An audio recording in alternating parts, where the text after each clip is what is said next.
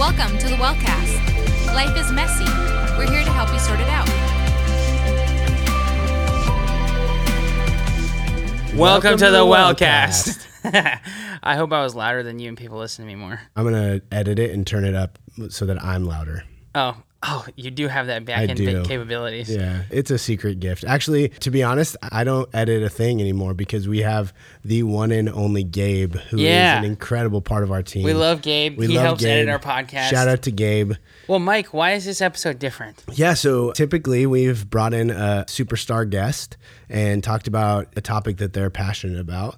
This week we have two mediocre guests because we are them. And don't stop listening, please. Please. Don't stop listening. Yeah. We're going to do our best. I guess, you could, but please hang out with us for the next half an hour. Yeah, we got some good stuff planned. I'm excited for this episode. And really, just instead of talking about a topic, Jordan, you and I both are built on this principle that we want to be lifelong learners and that God is constantly growing us. So we thought we'd do an episode on what God's doing in our life through books and through his word and just in general in our life, and see what principles we kind of glean from what God's teaching us. I have this principle that I communicate constantly in my ministry, in that we are always being formed. Yeah. We are always being shaped into something. And I think I heard a long time in the church that you could be stagnant in your faith, right? You've probably heard that before.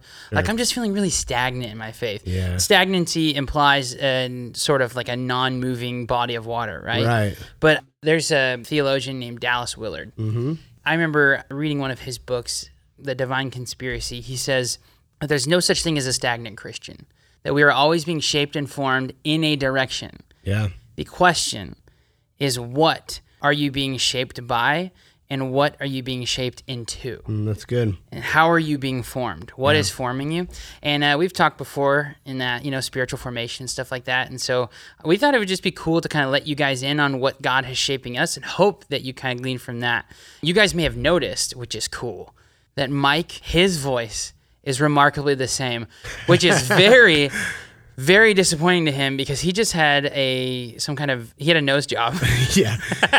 No nose job, but did get a nasal surgery, which is, nasal is a weird word. It kind of grosses me out a little bit, but nasal? Yeah, I don't know why. Oh, nasal, it's too close to navel. Nasal. The other day, my son was wrestling one of my best friends, who is like 6'7", big dude. It was really cute. 2.5-year-old wrestling a 6'7" guy, right? Mm-hmm. His shirt comes up a little bit, and his belly button's exposed, and he has a pillow on his face because that's what my son did to him. And he looks over at me and goes, "Is your son playing with my belly button?" And I looked over, and my son had just in that moment picked a piece of lint out of his belly button and goes, "Dad, what's that?" It would have been really fun if you're like, "No, that's me." Yeah, yeah. Well, and my first reaction was, "Don't eat it, please." So what happened with your nose job? Yeah, well, I'll tell a little story before we get into what we're actually learning. You couldn't breathe before, right? Well, yeah. So I couldn't sleep at night. So it was like I'm a mouth breather. This is way more than people want to know. Well, about and me. That is typically how I describe you. Yes. Yeah, right. Mike the mouth breather. So I would wake up at night like 10 times a night. Did you snore? No snoring, but it would I would have dry mouth and whatever. So the doctor says I need surgery. So I'm going to share something with you that I've only shared with my wife and Chase McCall. And now thousands of other people. Yes, thousands of people. Chase McCall, one of our worship pastors. Yeah. So I secretly hoped that somehow I would come out of surgery and like be able to sing. Oh my god! So like I was hoping that like my nasal passage was the reason why I couldn't sing. Like, I always wonder like, why can other people sing and I can't sing? Like, I sound like the worst singer in the world. And when I'm worshiping with people in church, I feel really bad for them. You're because like, they're standing next to me. You stand in the front row, so you don't have to sing into anybody. Yeah, but they never sit next to me the next week. It's That's like true. It's definitely me. But I've been there. Alas, it did not change my voice at all. The other day, I was preaching through Ephesians 2, 1 through 11 at the youth group, and there's this section that is verses 3 through 11 that was probably a hymn in the early church that Paul's actually quoting. And I told them, I was like, this is actually a song that they sang together and that they would have memorized. I didn't start singing it, but I started to read it because I wanted them to hear it in its entirety. And I literally heard some people go, "Oh." Yeah. They thought I was going to like Whitney Houston style, Oh. take the stage. They believed in you. And just, okay, guys, now's my time, and reveal my singing voice. I stopped after reading one voice, and I was like, did some of you think I was going to sing that right now? And they were like, yeah. I was like, I can't. Well, alas, anybody who's listening out in podcast land and knows how to turn me into a better singer, everyone around me will Yeah, he needs appreciate lessons. it. Also, last night, Mike, I broke my phone screen at youth group. Oh, does that work? I was putting together a meeting, 2 leaders and me, and we were kind of syncing up our calendars. And then I have these Jimmy Dean finger sausages. My phone flew out of my hand. And you know when you try to catch it in the middle of the air and you end up making it further. You swatted it, Yeah. right? So I just bought a new case, which cost me all of $9. And Well, it really cost you your phone. it really showed me, those $9 actually is going to end up costing me a lot more money. And it really showed me that sometimes you get what you paid for, because I do have a spider web on it now. You should submit a workers' comp claim for your phone to see if it works. I use it for work. It's an appendage, right? I'm basically disabled now. Yeah. You are, yeah. In ministry, you're disabled without your phone. Oh, man. Well, Jordan, tell me, and the millions of people that are listening, what are you reading right now? Like, what resources are you reading? How are you learning? What's God doing through what you're reading? Well, I mean, so ministerially, there's a couple of research groups that published a lot of new research. Some of it was encouraging. Some of it was kind of discouraging and disheartening. Some of the things that I read today, I mean, they published these packets on, if you're not familiar with it, that basically encompass a whole sort of generation or a group of people. And this one was the Gen Z, iGen, who I work with. And they had said that of all students that are in this age range, kind of middle school to young adult, who are already affiliated with church, they simultaneously feel completely disconnected by using technology to connect to the church. But at the same time, so it was almost 70% of them feel disconnected when they only connect digitally, which is natural, right? We need each other. We need human interaction. Yeah, that's what we're created for. It's the body. Yep. But that combined with, they asked, how important do you feel a physical gathering of the church is? And less than 50% said it was important. And so these are kids who are already connected to the church, saying it's not important to be there. I mean, you're seeing me in process. I haven't quite figured out what that means for the way that we reach towards them and reaching out through technology to push towards the importance of the body and the gathering of the body. But there's a real sense of disconnection. And I really feel that, I mean, obviously COVID has amplified this to the 10th degree. But if we are a fabric as a community, we are fraying at the edges. Yeah. And we've seen that fraying get a lot worse lately. Yeah, and I think it's so important for us in whatever ministry we do or whatever community we're in to really start to ask the question, what does reconnecting look like? What does it look like in the season where, people are starting to get vaccinated? And I think the CDC is behind the times a little bit, but what does it look like for us to begin to enter back in to the communities that at one time were so important to our lives, friend groups and families and churches and, things like that, because we really have experienced isolation. And I think sometimes when you're so close to something, you don't recognize the negative impact that it's had on your life. But I know so many people who are dealing with depression, mild depression even, just because they've been separated from their community for so long. And it just goes to show you that there really is a huge need for us to be doing life together. Yeah, it has been really challenging to minister through this season and feeling like I almost have two sides of the coin in my ministry, and that I've seen students who a lot of things in their lives didn't happen, so they were more available than ever. Spent a lot of time with us in community over the last, I guess I would call it 9 months now that we've been meeting back in person outdoors and in open air facilities and things, wherever we go, right? Yeah. And they've thrived. They've felt a greater sense of community. They've felt like a connection to the body. But then you have, COVID being almost like an amplifier. I think that desire was there and the availability wasn't. Now the availability is there, and the desire being there amplified that whole situation. I think those who were on the fence about their faith, those who resisted things like partying, things like, I would call practices that bring death and that are sort of large checks that the world writes that it can't cash in the hearts of students, promises that it can't keep. They have sunk in extremely deep into those things. And the death that has seen, I mean, I haven't seen any physical death in the students, but the spiritual death, the dissatisfaction, the sadness, the disintegration of those communities, whole life groups that have felt like they're falling apart and not really sure what their identities are. It's a sad thing.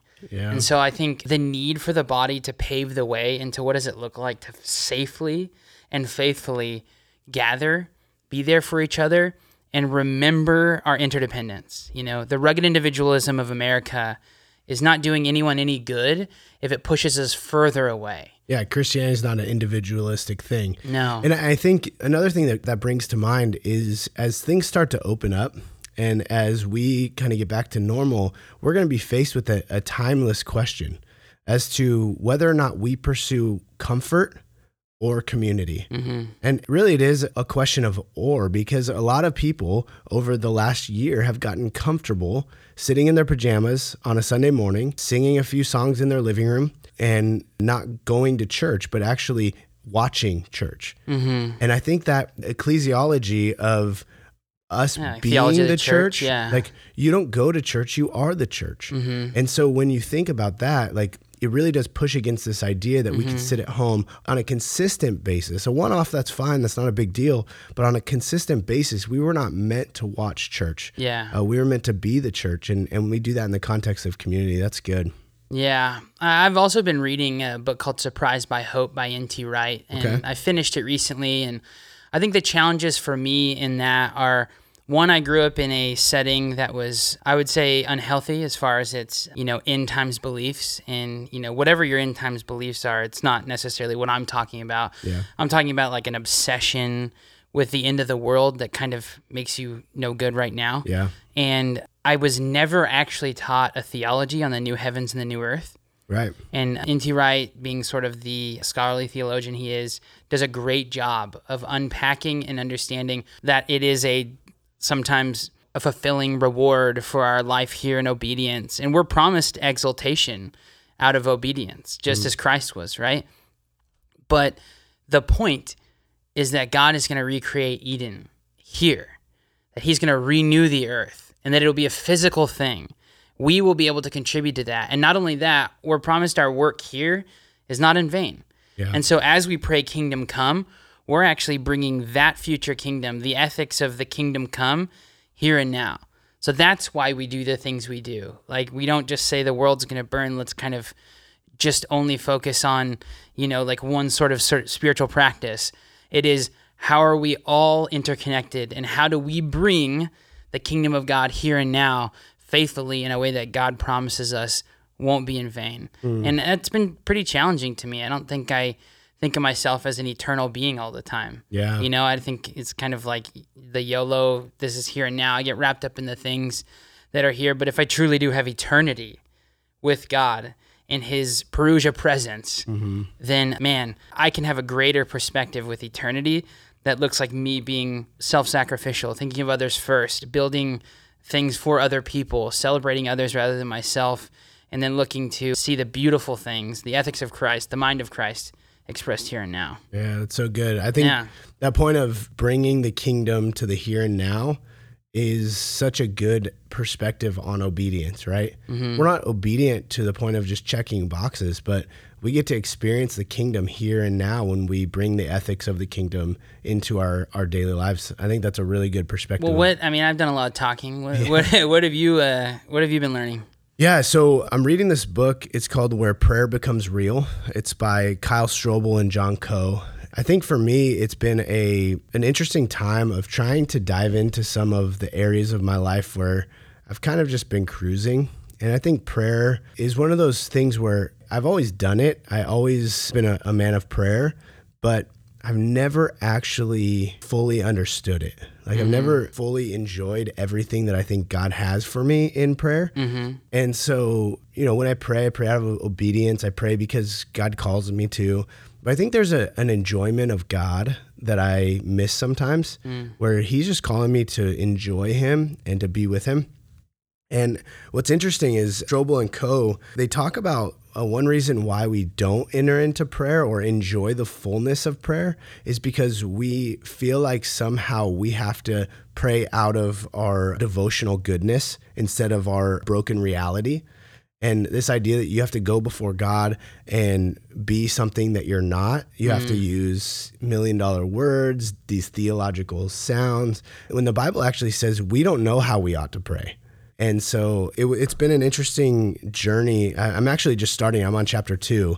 But even the first chapter, he talks about your mind wandering and how, what if we looked at our mind wandering during prayer as actually an opportunity to search our deepest desires, and how our mind wanderings go to our deepest desires. The Lord wants to hear our deepest desires. And so we don't have to be ashamed of the wandering mind. We actually accept it and utilize it in our prayer life to examine our hearts and the deepest parts of our desires. And it's really been freeing. And one of the things I've loved the most about this book is at the end of each chapter, there's an intensive time of prayer.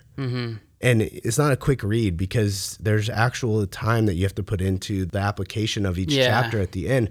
And one of the things that I did in response to starting this book even is I went and spent 3 hours with the Lord in the middle of nowhere, just kind of getting away. And it's funny because you know me, I mean, I'm a guy with a long to-do list, and I like to bring that to-do list into my prayer life. So I show up and I'm like, all right, God, I want answers in these 3 areas. Like, like, God, answer these 3. I'm going to spend 3 hours. If sometime in the next hour you can answer number 1, that would be great. Like I totally came with an agenda, right? An agenda of prayer. And I think a lot of people who are listening probably resonate with that, right? We bring our needs before God. We say, God, direct me in this area, direct me in this area. Yeah, there's something good about that, right? You're aware of maybe your anxieties and you're bringing them to the Lord. Or, which there's nothing wrong with it. In fact, the Lord, like I said, wants to know the desires of our hearts. He wants us to share those things. However, I think in that moment, I just felt the Lord impressing on me the word no.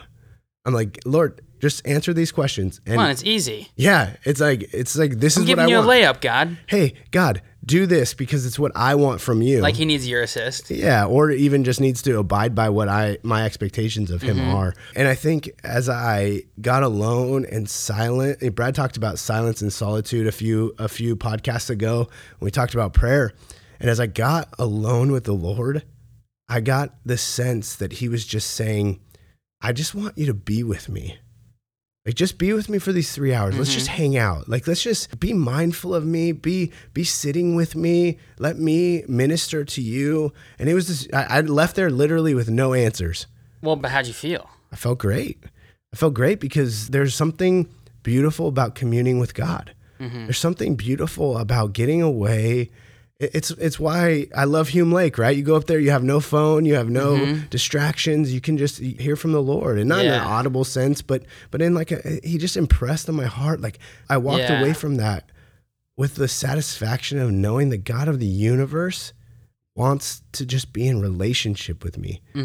And so I think that, all of that to say that it's beautiful, man. This book is starting to challenge me in some good ways. Do you have your personality is more of a to-do list. It's a guy who's, I think you're always growing more towards intimacy with God, right? I have to work at it, yeah. And the beauty is I know what's out there. Like I know the reward of intimacy with God. So people have done it. Yeah. Well, and it keeps me longing for it. Like I don't just like go, I'm not naturally wired that way. Like I need to pursue it more than somebody who just naturally is a feeler, right? Somebody who feels God. I'm not an emotional being. You've joked that I'm dead inside. I don't know that I'd actually go that far. But I don't. Well, God, the good thing is God, he's in the business of raising the dead. So yes, perfect.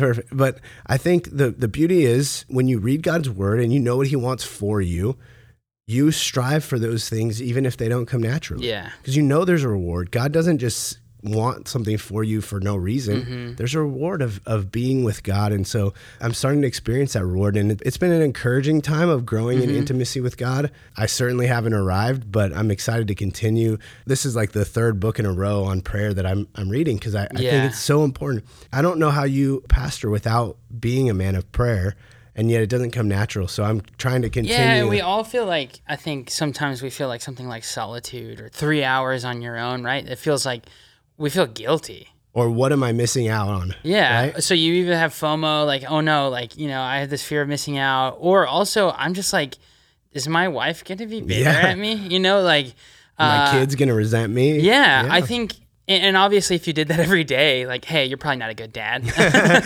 But I think, hey, kids, I'm going to spend 8 hours away from you. Yeah. Oh, but don't worry, it's with the Lord. He's my first. Yeah. I remember this quote from Martin Luther that always sticks with me, where he says, like, I have so many things to do in my day, I cannot help but pray. So through my church history class, he actually, when he had big decisions to make, most of us would be like, okay, I have a busy day, or I have a big decision to make. Like, I'm going to spend less time in prayer because I need more time to think through this. Yeah. And he would say, God can do more in 1 hour than I can do in 1 day. And so why wouldn't I spend more time in prayer? Yeah. And so he would spend more time in prayer the busier his day was. Yeah. Which is crazy to me. Well, and it's acknowledgement that that's what you need more than anything. Yeah. And often, like you said, it's the first thing that goes out the window. Well, and I talked about this in the prayer episode, but Tim Keller talks about how prayer and humility are tied in together.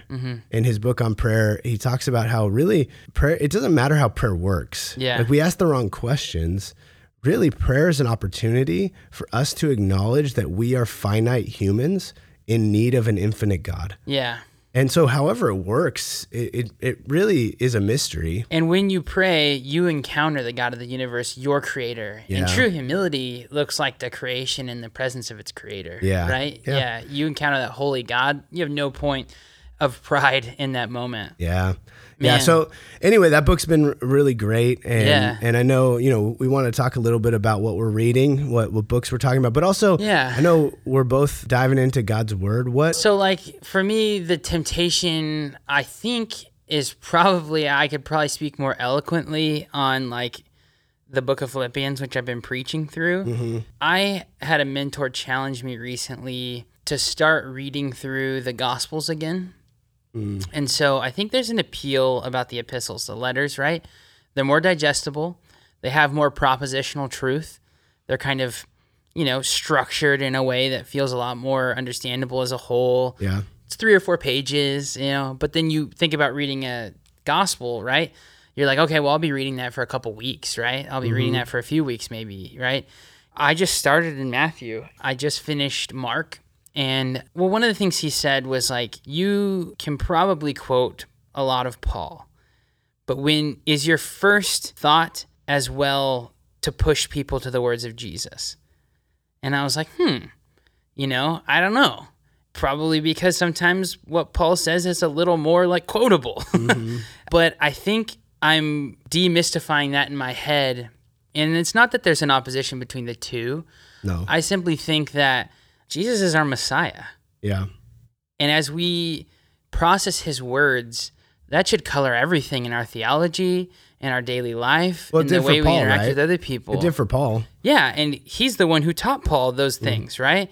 Yeah, I've been walking through that. Like, what does that look like? How do I digest and understand these Gospels in the same way that I do those letters and the things that maybe are a little bit more digestible? How do I become a person that lets the narrative of Christ and Messiah impact my life in the same way that some of those more propositional, organized letters would? Yeah. Yeah, that's been good for me. I think it's humbling, and I think I feel connected with the person of Jesus more than I have in the past. Well, and I just got done teaching Luke today, literally today, last day of teaching Luke in residency. Yeah. And I think the beauty is the Gospels raise your awe of Jesus. When you see the things that he said, when you see the amount of times that his own prophecy is fulfilled outside of his control, at least outside of his human control, and you experience the awe of Christ, it really is an encouraging thing. And I don't know that you experience that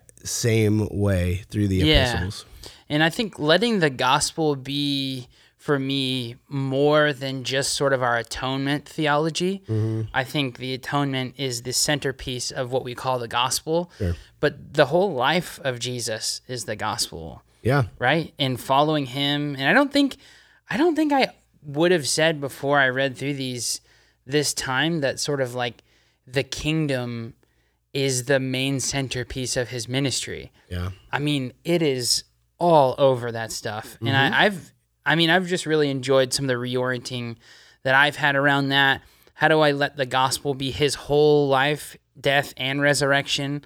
How do I let that story bleed through me as a believer and as well as a pastor? So yeah, that's where I've been. What about you? Like, what's God teaching you through Scripture? Yeah, I think there's a couple things. So I'm reading, even though you dislike the epistles, I'm just kidding. Yeah, I actually hate. Yeah, just for I'm the gonna record, take Jordan this doesn't. moment. Yeah, to just that's not draw a that's line not in a the thing. sand. But I'm reading the book of Ephesians right now, and it's just interesting. I'm dwelling on the security of salvation piece from Ephesians 1:13 and 14, like this idea that no matter how I live my life, no matter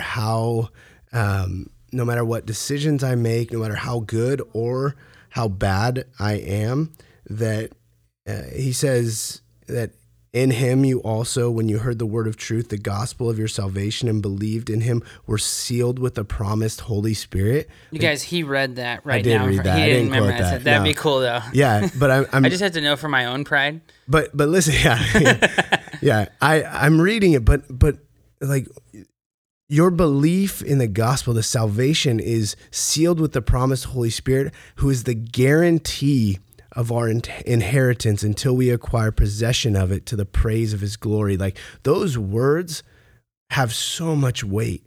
Like, Paul is saying there is nothing you did to earn your salvation, and there's nothing you can do to lose it. And you are sealed by the Holy Spirit, the third person of the Trinity. Like, that's huge. And You got a down payment. It's a down payment. It's a guarantee. Mm-hmm. It is a guarantee. And I think it's such a beautiful thought to just know, like, I didn't do anything to earn this, and I can't do anything to lose it, that it's Christ's work in me, and I don't have to be perfect. And somebody who's wired like me, an achiever mindset, like, it's really easy to get into the mindset that you have to earn or earn the ability to keep your salvation, even though I don't theologically believe that. Sometimes it works itself out practically in my life. And so just that reminder of God's word that you're sealed in the Holy Spirit. Does that like make you more mindful of the Holy Spirit? Yeah. I taught pneumatology today also. Which is the study of the Holy Spirit. The study of the Holy Spirit. So pneumos. Yes. So just the idea that the Holy Spirit is so active. Like, it's not just that he dwells in us. That's one of the things that the Holy Spirit does. The Holy Spirit is a key part of what it means to live life as a Christian, from the very fact that he was an active participant in the Immaculate Conception of Jesus, to all of the gifts that he produces in the life of believers, to the fact that he's who calls us to Christ in the first place. Like, he's active and working. And I do think that it's easy for a church in our tradition to kind of, not on purpose, but neglect the importance of the Holy Spirit. Yeah, we've talked about that in other episodes, right? Yeah. Sometimes we do the whole Father, Son, Holy Scriptures. And the Holy Spirit ties very much into the stuff I just said about prayer too, because it's the Holy Spirit who intercedes for us. Well, and he's the one who reveals the Holy Scriptures. Right. Yeah. So anyway, I do think that that's a thing. And that's cool. Yeah, and I think the second thing, if I can add another one that I'm learning. No. Okay. I'm just kidding. I've heard enough from you. My turn. I haven't said enough helpful things to earn my next one, but I keep going back to Genesis 2. And I read this book 2 years ago called With by Skye Jethani. And it was an incredible eye-opener to me because I'm somebody who often tries to do life for God. Yeah. Like, I try to make all these accomplishments for him. I think we're seeing a theme. Yes. Yeah. So he points in the book back to Genesis 2, and he asks the simple question of why we were created. And he asked the question in light of the fact that God is a relational God. In his very nature as a Trinitarian God, he is relationship. And so he created us not because he needs to, but because he simply wanted to be with us. And that hasn't changed. So when I'm trying to live life for God, I'm actually missing the very purpose for why I was created in the first place, which is to do life with God. Yeah. Which takes me back to my quiet time, 3 hours. God says, no, I want you to be with me. So I love how God works. I love how he's kind of chipping away at the same aspect of my life to form me in this season. But yeah, that's pretty cool, man. Yeah, it's a really cool. I have this reminder. like conviction every year. I go through a student leadership, a section on spiritual disciplines, and every year it's convicting to me. And this year I finally was like, enough, right? I'm going to start doing some of these things in meaningful ways. And so I've been in the same way trying to practice being with God. And a big part of that for me is silence and disconnection from technology. Yeah. And similar to your sort of getting away experience, I want that to be a part of my day every day. And thus why your phone broke. Yeah. Yeah, it's a message. And so honestly, man, it's been really challenging because I just at the core of me believe my time is more important. And more sleep is more important, more for me rather than me and God. Yeah. And so I've been learning 5 minutes at the beginning of the day, 5 minutes at the end of the day is where I've started. And it's been one of the most just kind of beautiful things in my life lately, as well as not listening to anything in the car when I'm alone. Oh, yeah, that's good. When I'm riding with my wife, I'm not like, be quiet. I need to be with God. But I turn off no podcast, no radio, no music. Except for this podcast, right? No, not even this podcast, right, man. Right. And I think I have, I mean, although it's tempting, Yeah, of course. And it's challenging because I would love to escape. But the thing that it's had me do is confront my anxieties, my fears in the ways that I don't trust the Lord. And it forces me to bring him to him in a meaningful way. And the thing that I simply would not have started this discipline without the other disciplines. So I feel like some of these disciplines are dominoing in my life. Yeah. But he said to me, Jordan, you don't resist temptation through memorization of scripture enough. And so I've been starting to like create a system for memorizing scripture. It comes out in my prayer. It comes out in my preaching. It comes out in my personal life, in my resisting of temptation, the ways that I'm formed in every way. I had a counseling session today with a student where in my mind, Psalm 119, how can a young man keep his way pure by hiding or by guarding it according to your word? And I've got these things that I want to like come out of me now that I feel like they're deposits into this bank that has been really helpful. Well, and it goes back to your mention of the Gospels, right? That's what Jesus did in Matthew 4. So he uses scripture to defeat Satan and defeat the temptations that Satan put before him in the wilderness. His own acquaintedness, but also the hiddenness of that word, the stored up in his heart, is what resists temptation, but then also false doctrine. Yeah. And when Satan speaks false things from Scripture to him, he confronts that, and then ultimately through Scripture he exercises power over Satan. Yeah. And so that's where I'm at challenge-wise. What's God like challenging you for? I mean, we've talked about being with him, things, but is there anything specific that you can kind of leave us with? Yeah, I think more than anything, it's just the fight against self-reliance. I think if I remember who God is and who I am in light of who God is, I have nothing to offer outside of what God has for me and what God does through me. And I think that's funny because to interject, one of the other scriptures is Psalm 73, 25 and 26, whom have I in heaven but you? And there's nothing on earth besides you. Yeah, I think really all of us who are listening to this podcast. Like he's teaching me to believe that truth? Yeah, well, I think everybody who's listening to this podcast has a certain fleshly desire that they get pulled towards. So verse 26 says, "My heart and my flesh might fail, but you're the strength of my heart and my portion forever." Yeah. So thank you for laying that up to me. Exactly. It's a little setup.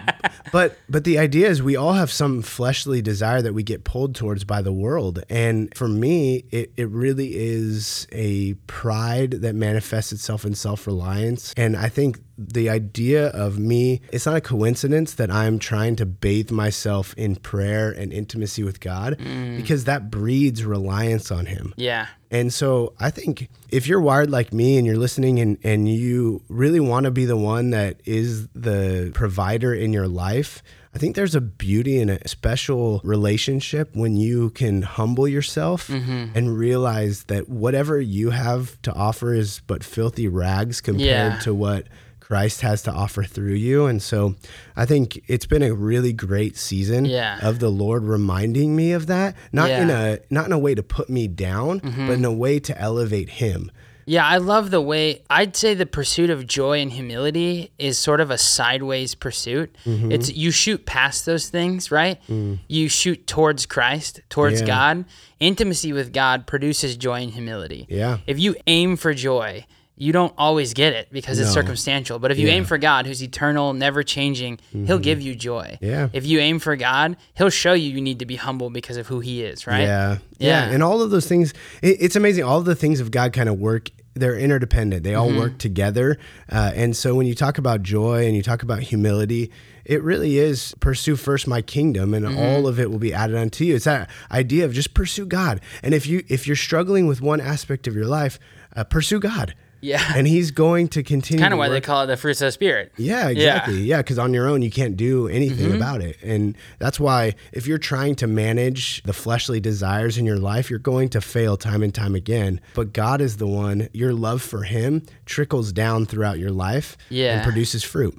That's awesome, man. Well, we hope that this was beneficial for you guys. Yeah. If you got here and you stayed and you listened to us this whole time, hey, congrats. Like a little special thank you at the end. It was the first time we've done this. And so we appreciate you all. And thanks for the wise words, Mike. I think, maybe we'll do this again. Yeah, it was fun, man. It's a good episode, and hopefully people enjoyed it. See you guys next time. Thank you for listening to this episode of The Wellcast. As always, don't forget to subscribe and tell your friends about us. For more information about the Well Community Church, visit thewellcommunity.org.